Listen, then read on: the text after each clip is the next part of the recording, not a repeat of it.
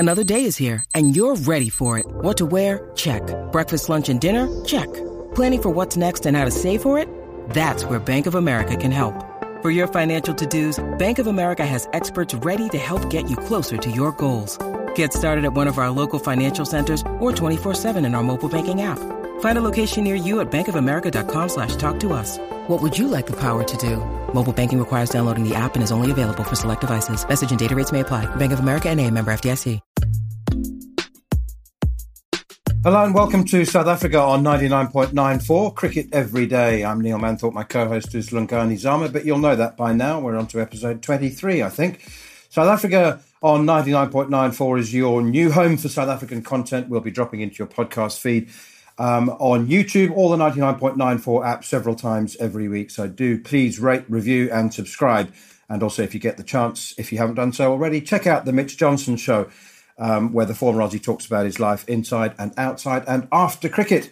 You can find it wherever you get your podcasts or on YouTube. So thanks for listening to Cricket's Conversation. The South African team have arrived back in South Africa now. That long-standing old convention that they do an arrival press conference at the airport. Captain Temba Bavuma was there alongside Director of Cricket Enoch Nkwe.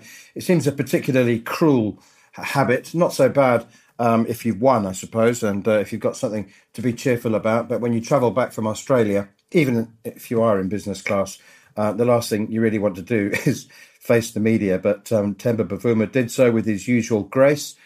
The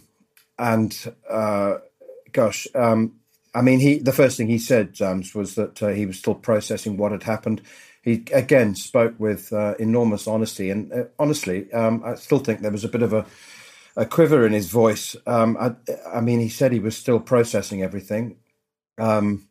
He was asked, I was going to say he was asked all the hard questions, but there were some of our colleagues who were actually there who were dancing around the subject. One of our colleagues said there were obviously some players who were out of form. Did you ever discuss changing the team? And I think Temba put him out of his misery and he said, I think you might be talking about Reza Hendricks. What did you make of it? As I said, he carried himself with enormous dignity right through the World Cup, right through his entire captaincy tenure. Yeah, look, that arrival press conference is, I'm sure every captain has dreaded it. I think famously Graham Smith ducked one and went straight to Ireland once and was never forgiven. I'm sure Temba wishes he had some sort of island to disappear to for several weeks, just to, I suppose, like you say, to process.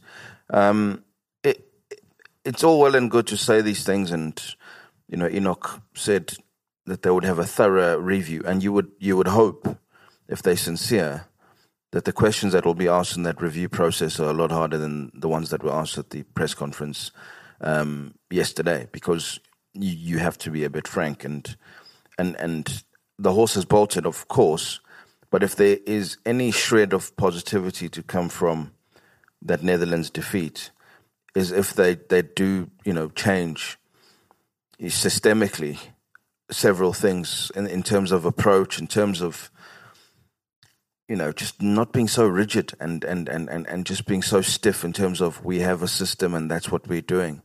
If it's not working and you can see it's not working, don't wait for the problem to sort of eliminate you. Fix it.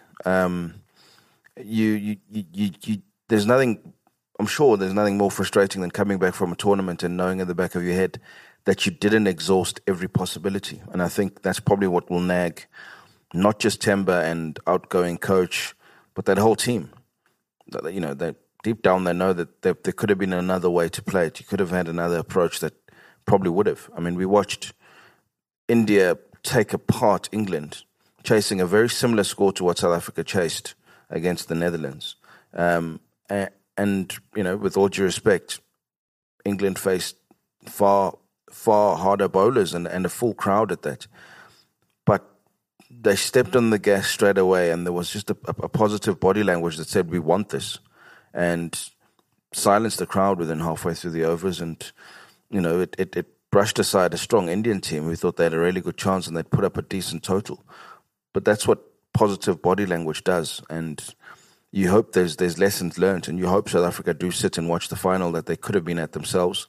But yeah, you can say all you want in press conferences. If your actions don't speak as loudly as your words, then nothing's changed, and we'll bumble into the next tournament and bumble out of it and have another press conference saying we need another thorough review. There've been a lot of those in South African cricket, but we haven't seen much reform, which is why it feels like the same vicious cycle every time World Cups come around. Now they come around even more regularly than the 4 years we used to wait just for 50 overs. It seems there's one every year. So if you don't change, you're going to keep on doing the same things. It seems to me that Enoch Nkwe has been brushing up on his corporatese. He certainly trots out corporate lines every now and then, and I think that's going to be a source of enormous frustration to me, because there are times when you go, Enoch, that's not you. That's not you. I've known you for years. Don't speak like that. But he's been to boardroom summer school, hasn't he? But he did, at least on a couple of occasions, say that he talked about care for players. And that's something that you and I, in our frustration, didn't necessarily talk very much about following the defeat by the Netherlands. But, there is a duty of care, isn't there? I mean, I certainly hope, and I'm fairly confident, that we didn't come across last time as we analysed that defeat as saying that we ever thought that the players didn't care. I mean, I used the word freeze rather than choke or panic. I think they just froze. And, you mentioned that Temba would like to disappear off to an island or down a hole. If he is feeling like that, then, all of the other players will be feeling like that as well. And they do need a hug. They do need to be cared for. Well, of course. I mean, of course they care, and I think the disappearing act that they'd all want to do for the next week or so is purely out of embarrassment. Public shame. It's just something that you can't explain away. It doesn't matter, and half of it is not even what's said to you. It's just the look of sheer horror on anyone who comes across you. Like, they just can't believe that that's what you did. There's no words for it. And of course, like we said, every single one who was on the field was trying. So there is a duty of care to make sure that people care. And I think, one of the things that Saka has done over the years, even right through the pandemic, is make sure that they really looking after players' mental wellness. So I'm sure to those who put up a hand, a lot of cricketers still feel the need to suffer in silence. Pick up your hand and say, look, I'm not coping. I thought I was, and I'm struggling to move past this hurdle, this hole, get out of this hole caused by, just what happened on that day against the Netherlands. So you do hope that there are those who are brave enough to say, look, I'm really struggling to get around this corner and move on. There's a test tour to Australia coming up. There's an SA20 tournament coming up. Coping mechanisms. The greatest athletes in the world these days employ people full-time to work on their mental wellness. So if it's a team that comes from a traditionally mentally fragile sort of background in terms of tournament cricket, certainly, then you'd certainly hope that all the things are in place to make sure that you at least, if not fully remedy, at least help people recover and start again. Because otherwise, then you'd really, down on a downward spiral. Another comment from Enoch that raised my eyebrows, and I genuinely don't know whether you'll agree with me about this or not, but he spoke about driving a strong culture internally. And he said that people need to know that there's a lot of hard work going on behind the scenes. And I thought, why is it behind the scenes? What are you? I mean, there's, what about a bit of transparency? Just like be open. And I keep coming back to New Zealand and New Zealand cricket and the way that they run the game, and everything is above board. I mean, obviously, I mean, yeah, I was going to say, obviously, there are a few things that take place behind closed doors, but barely. I mean, and we need to steer sort of clear about talking about administration and administrators purely because it's a dull subject and people want to hear about cricketers and what happens on the field. But I have to say that the culture of South African cricket administration is one of self-serving secrecy. That's what happens at board level. The new president of the board has yet to have a one-on-one with the captain or the coach or the team. You would have thought that Lawson Naidu by now would have gone, maybe not gone into the change room because that belongs to the players, that's sacrosanct, but, would have arranged to have a discussion with the nationally contracted players to introduce himself, to talk about his hopes and find out what their hopes and dreams are. But that's the way the game is administered. And I just think that, the team inherit that modus operandi. And I just think a bit more openness and transparency might help. Well, like you said, we don't want to spend too much time talking about this subject, but I think any journalist who's still in the media list for Cricket South Africa would have noticed in the last 2-3 months the very detailed and well-written profiles of every single board member and just how much they do for cricket, which is unheard of, quite frankly, and no one cares. You're servants of the game. Well written. I think they're sugar-coated, romanticised nonsense, fairy tales, biographies. I'm trying to be diplomatic, but the point I'm making is that if you're spending days and days crafting these, sugar-coated biographies, to board members who, quite frankly, no one cares. The public doesn't care about your journey through the game, and it's what you're doing now for the journey of everyone else who's behind you. And I'm sure if the players were to be honest, they would rather not deal with the board because it's so out of touch with what they need to do and what they're trying to do. And the behind the scenes thing does concern me because that speaks directly to an instruction to say that there's a lot of people who are working hard. The only people that South African cricket fans and followers judge are the 11 that walk out on the field to represent everyone else who works behind the scenes. And that's a given. They are the face of South African cricket. So whatever work is done in the background, yes, it's important work, but to start highlighting it in the midst of a crisis says you're focusing on the wrong things.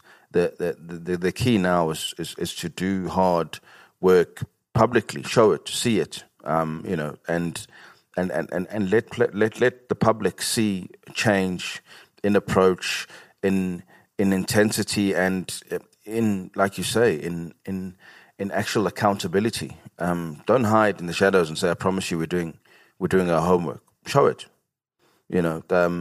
Show it, and without transparency, these questions do come up about how sincere all these words are. So yeah, you do hope that the actions are sincere, because otherwise it's just words, and words don't change things. It's decisive action, and they're going to have to be decisive about the failures of this T20 World Cup, and we'll see. Time will tell. So let's wait with bated breath, Manners. We'll take a short break. When we come back, we'll talk about the future of some of the individuals in the South African team. You're listening to Cricket's Conversation on 99.94. Whatever your team, we have the show for you on podcast, YouTube, or on the 99.94 app. We have India, England, South Africa, West Indies, and now Sri Lanka covered. If you want to find us, the best way is to follow us on social media at 9994DM by downloading the 9994 app or Google 99.94 on podcast. We speak cricket. Welcome back. We're still digesting and processing South Africa's exit from the World T20, and we're looking ahead to the future because the game moves on at pace. What about the individuals involved, Lungani? My question, I did question how many players would carry on, but also on a different podcast, I said that I thought half a dozen players would no longer be involved in international cricket. And you know what? I was actually thinking about some of those who are on the fringes, young players. I was thinking not just about Quinton de Kock, who may well say, you know what, I've run my race. I've got domestic contracts around the world. He can play 10 months of the year around him, and he's so he may well say, yeah, thank you very much, and walk away. But it's some of the younger players that I thought they might just think, do I need this? We have discussed this before, and you said, come on, it's playing for your country is the greatest honour. Of course, everybody will want to do that. And I just wonder, actually, whether that is the case. What about those? Let's talk about the contracted players initially, though. Riley Rousseau just tweeted that, morning, everybody. Just for your information, I have no intention of retiring from international cricket, so we'll take him at his word. What about David Miller, Kagiso Rabada? I presume Tristan Stubbs. I mean, he's only 21, 22, isn't he? So hopefully he hasn't had a stomach full. Yeah, look, for a long time, the fear in South African cricket was that it might go the way of the West Indies, where there's easier money to make without jumping all the hoops and hurdles that come with being a South African contracted cricketer, which is something that Quinton de Kock eventually walked away from in terms of a full-on contract, and so did AB de Villiers, for that matter. But I still don't think that the guys that you mentioned, Kagiso Rabada, Dave Miller, he cast it further, Aiden Markram, Anrich Nokia. I think there are still things that they want to accomplish. It's as far as possible, South African cricket has sort of bent over backwards to accommodate certainly the premier T20 tournament around the world, the IPL, to make sure that you've got a clean window. And as we saw when they pretty much forfeited the series against Pakistan to make sure that players could choose to go and play and fulfill their obligations in the IPL. So they're doing everything they can in terms of making sure that you're available for the one big purse that you have every year. You obviously can't stop them. So every time a contract comes around, you look to see who's been offered a contract, and more importantly, who's signed them. The day it comes that, like Quinny, but Quinny's problems were complex, and it had been coming for a while. I mean, he didn't have the best relationship with Mark Boucher. He didn't have the best relationship with a lot of that regime. His experiments of being captain, and then what happened during the last World Cup, there was a lot. And all of this in the midst of becoming a father for the first time. So his break from international cricket obligations, certainly from Test cricket, were complex. And I don't know, but I don't think Dave Miller or Kagiso Rabada are about to become fathers. I'd be surprised. So I think there's still a freedom there, and a full-on professional, and patriotic perspective that they still enjoy representing South Africa. So I wouldn't think there's going to be this mass exodus. I know Mark Boucher hinted at it, but I certainly wouldn't think so. Like you say, it's the youngsters who have not had a taste of it at all who might look at the other way, like a Devil Brevis or Tristan Stubbs. But the opportunity is there for them to be part of the change as well, and that counts for something. This is going back to administration, but it's the culture of administration. We weren't talking about individuals. So Faf du Plessis was in discussions when Graham Smith was still director of cricket and Mark Boucher was in the early days of his coaching tenure. They spoke about giving Faf a T20 contract. He said, I'm still desperately keen to play in last year's T20 as well as this T20. I still believe that I can perform, that I can be a senior player in the team. And, and so there was this discussion about coming up with a new T20 contract. But administration in South Africa, if it moves at all, moves at a glacial pace. And you mentioned a couple of minutes ago about, this is the way we do things in South Africa. Well, we need to change. We need to go, to a certain degree, the way of the West Indies and have these, even if you only contract players for a tournament, and this should have happened. And I'm not being wise after the event because I said this years ago with AB de Villiers. When people said, South Africans, even the public said, you can't just pick and choose which tours you go on and which games you play and what formats you play and when you want to break. That just is illustrative of how behind the times South African cricket is in some degree sport, but rugby's changed. They've embraced this concept of, hang on, is he one of our best players or not? And do we want him to play for the Springboks? Yes, we do. So how do we make it work? And that's Enoch Nkwe's biggest challenge now.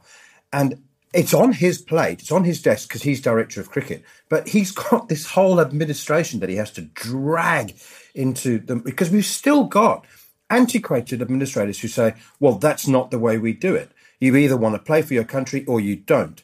Well, that isn't the real world. It's not the real world. Enoch has to persuade the board of directors that this is how we need to go.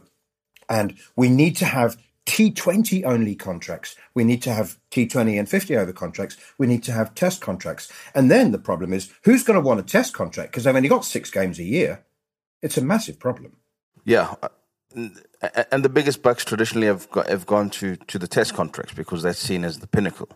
And I think if we look honestly around the world, the onus has shifted dramatically. And certainly if you're only playing 6 test matches a year, to then weight the financial worth of your national contract heavily towards test cricket is, certainly questionable from a South African perspective. We've tended to follow the way of the Australians and the English in terms of the way that they weight things, but they play more than anyone else. They'll play almost triple what we play.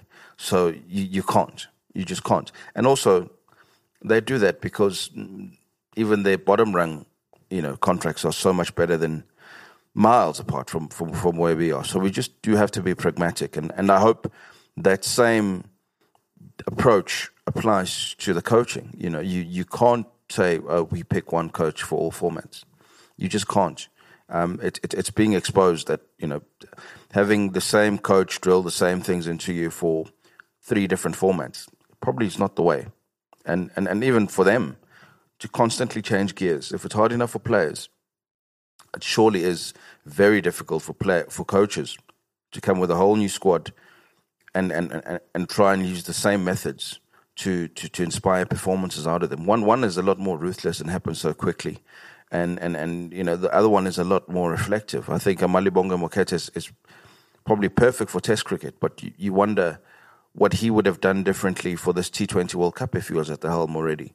It's a different beast. And you've got to look and say, who gets the best out of their T20 resources in South African cricket or abroad?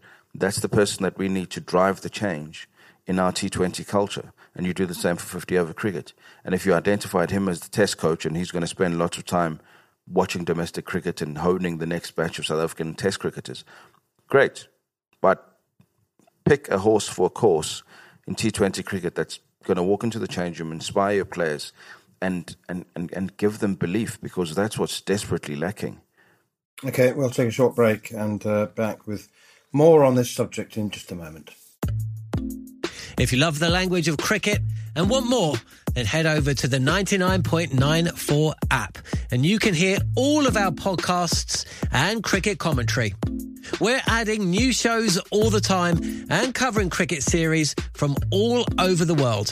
Be the first to hear all of our announcements by following us on social media at 9994DM. Welcome to Cricket's Conversation. Well, we're in the post T20 World Cup, the post Netherlands South Africa, post Netherlands defeat South Africa. Everybody will remember where they were on the day, on the morning when they woke up if they didn't watch the game, and remember the Netherlands defeat. So the first class game has just started in South Africa now. The Division 1, for those who aren't aware, has 8 teams in it, and there's just one round of matches. So only 7 games. That has been bemoaned by a number of fairly high-profile domestic coaches. They're saying that's not enough. It's only 7 first-class games. Unlike England, which is talking about cutting the number of fixtures for all sorts of reasons, improving the quality of cricket. They say they play too much. South Africa has only got 1 round of games, only 7 matches, purely from a cost perspective. Yeah, it is scary. It is just about a few more than test matches that the national team will play anyway, so it's about on par. But it is a financial consideration. But, I mean, the season is shrinking, and you're trying to cultivate new cricketers and get them up to speed with, the one thing that we saw in terms of weaknesses in this T20 World Cup is it's still a bit of a jump. If you've not played international cricket, it doesn't matter whether you come from these domestic franchises around the world or you've played a bit of first-class cricket. It's still a jump. You do need to adjust, and speaking to a few former players even this week, just trying to understand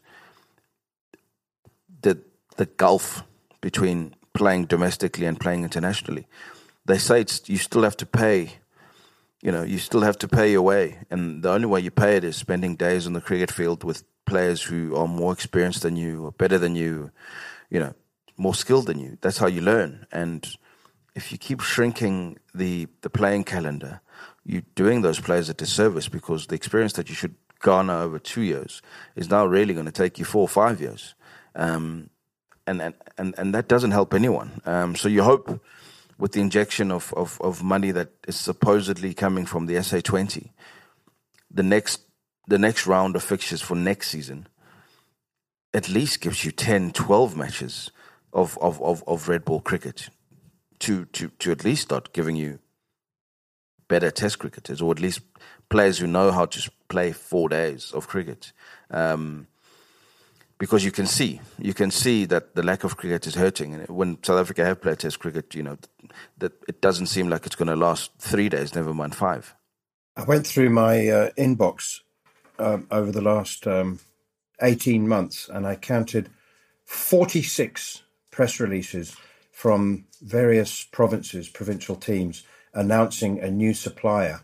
There was the latest one yesterday was the champion province, the Northerns, or the Titans, have now signed up with Airlink, who are going to fly them to all of their 4-day games that are played outside of Gauteng. But, from KZN Inland announcing a new supplier of shampoo for the change rooms, and a local garage supplying a minibus to take the youth team from here to there. It was something I advocated 2 years ago when it was announced that there would be 2 divisions and we were reverting back to 14 provinces. I said that it would be survival of the fittest, and there's no way that 14 provinces in 2 divisions can be sustained financially. And I thought it was fantastic. Boland having their,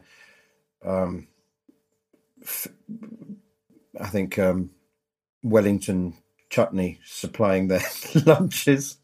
I mean, none of it's actual money. It's all suppliers, contract supplier, and they're trying to survive. But the truth is that only the Titans and possibly the Dolphins or Natal can actually survive, can actually financially survive. I mean, the Gauteng Lions, the names change every year, so I'm not sure if that's what I'm not sure. What are they called now?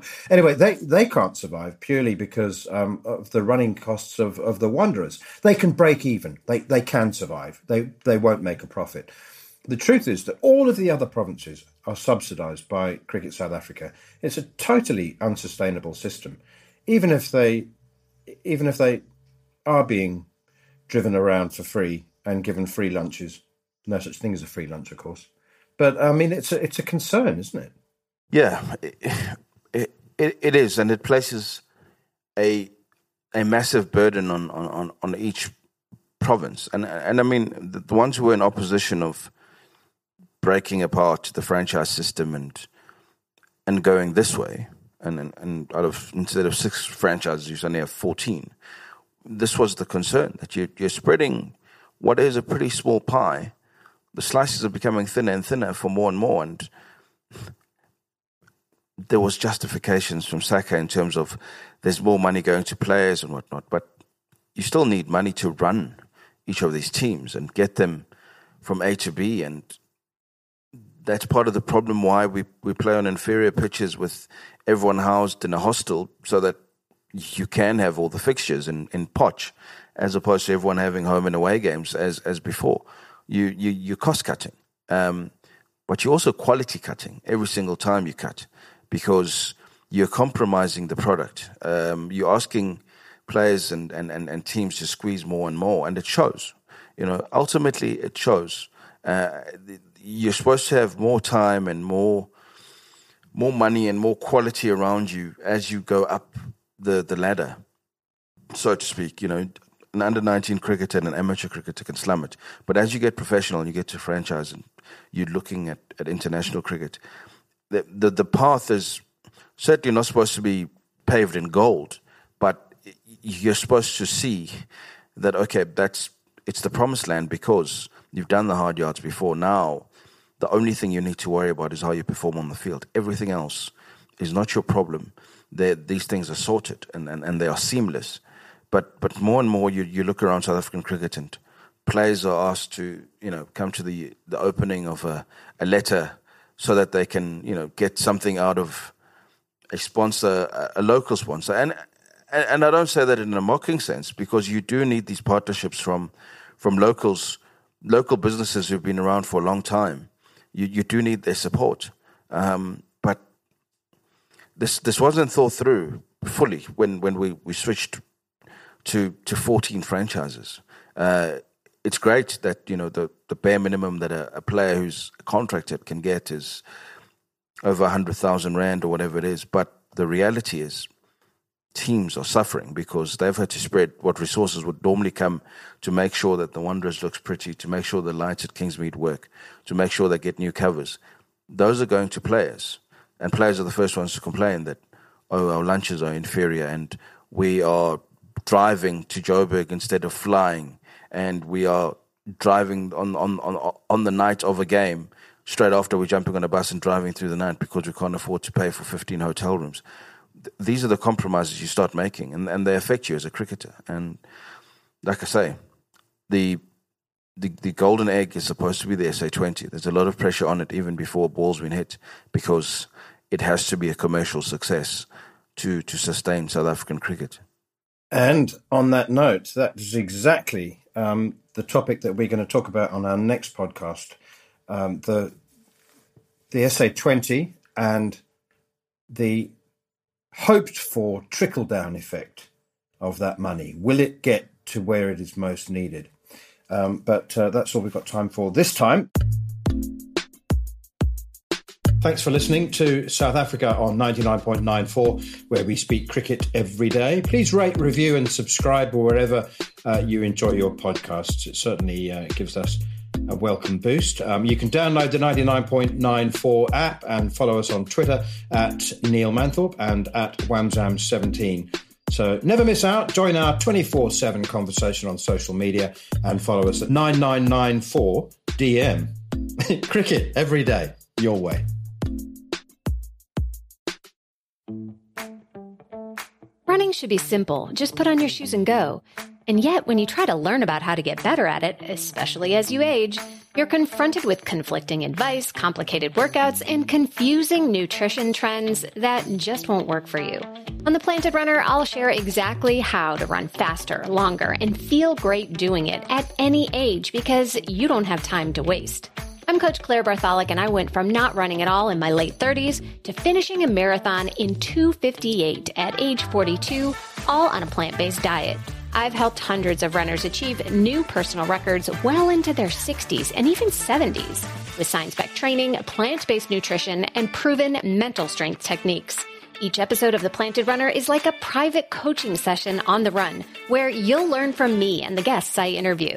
You'll get actionable lessons to help you become a better runner every week and reach goals you never thought possible. Whether you're training for your first 5K or your 50th marathon, take along The Planted Runner on your next run. Let me show you how your best running is still ahead of you.